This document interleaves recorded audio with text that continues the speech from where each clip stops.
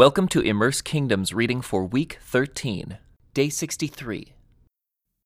About that time, King Ben-Hadad of Aram mobilized his army, supported by the chariots and horses of 32 allied kings.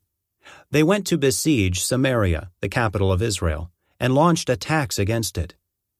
Ben-Hadad sent messengers into the city to relay this message to King Ahab of Israel.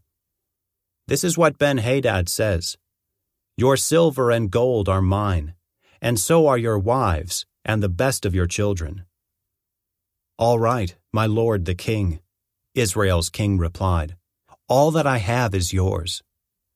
Soon Ben-Hadad's messengers returned again and said, "This is what Ben-Hadad says: I have already demanded that you give me your silver, gold, wives, and children, but about this time tomorrow, I will send my officials to search your palace and the homes of your officials.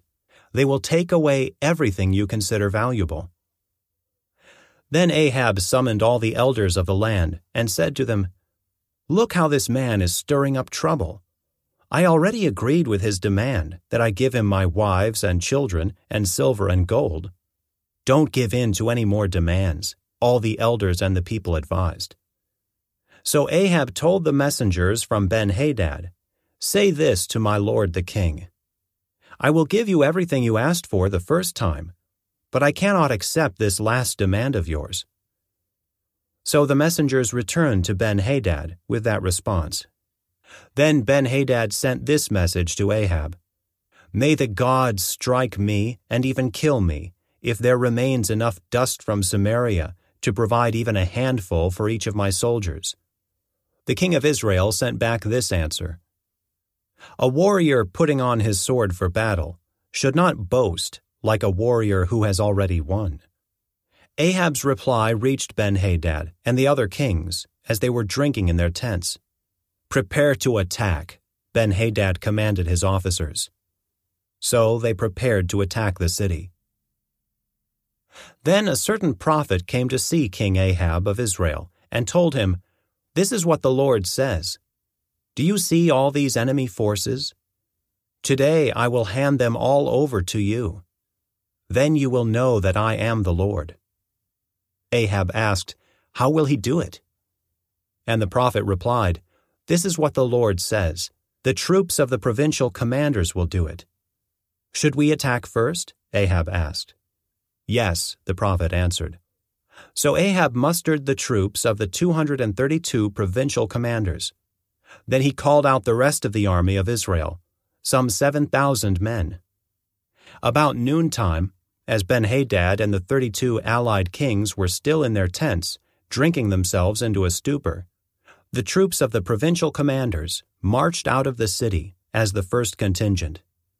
As they approached, Ben-Hadad's scouts reported to him, "Some troops are coming from Samaria." "Take them alive," Ben-Hadad commanded, "whether they have come for peace or for war." But Ahab's provincial commanders and the entire army had now come out to fight. Each Israelite soldier killed his Aramean opponent, and suddenly the entire Aramean army panicked and fled. The Israelites chased them, but King Ben-Hadad and a few of his charioteers escaped on horses. However, the king of Israel destroyed the other horses and chariots and slaughtered the Arameans. Afterward, the prophet said to King Ahab, "Get ready for another attack.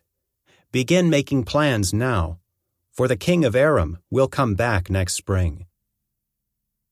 After their defeat, Ben-Hadad's officers said to him, "The Israelite gods are gods of the hills. That is why they won. But we can beat them easily on the plains. Only this time, replace the kings with field commanders.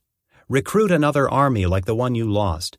Give us the same number of horses, chariots, and men, and we will fight against them on the plains. There is no doubt that we will beat them." So King Ben-Hadad did as they suggested. The following spring, he called up the Aramean army and marched out against Israel, this time at Aphek. Israel then mustered its army, set up supply lines, and marched out for battle. But the Israelite army looked like two little flocks of goats in comparison to the vast Aramean forces that filled the countryside.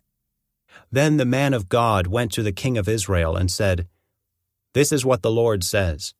The Arameans have said, 'The Lord is a God of the hills and not of the plains.' So I will defeat this vast army for you. Then you will know that I am the Lord." The two armies camped opposite each other for 7 days, and on the 7th day the battle began. The Israelites killed 100,000 Aramean foot soldiers in 1 day. The rest fled into the town of Aphek. But the wall fell on them and killed another 27,000. Ben-Hadad fled into the town and hid in a secret room. Ben-Hadad's officers said to him, "Sir, we have heard that the kings of Israel are merciful, so let's humble ourselves by wearing burlap around our waists and putting ropes on our heads, and surrender to the king of Israel. Then perhaps he will let you live." So they put on burlap and ropes, and they went to the king of Israel and begged, "Your servant Ben-Hadad says, 'Please let me live.'" The king of Israel responded, "Is he still alive? He is my brother." The men took this as a good sign and quickly picked up on his words. "Yes," they said, "your brother Ben-Hadad." "Go and get him," the king of Israel told them. And when Ben-Hadad arrived, Ahab invited him up into his chariot.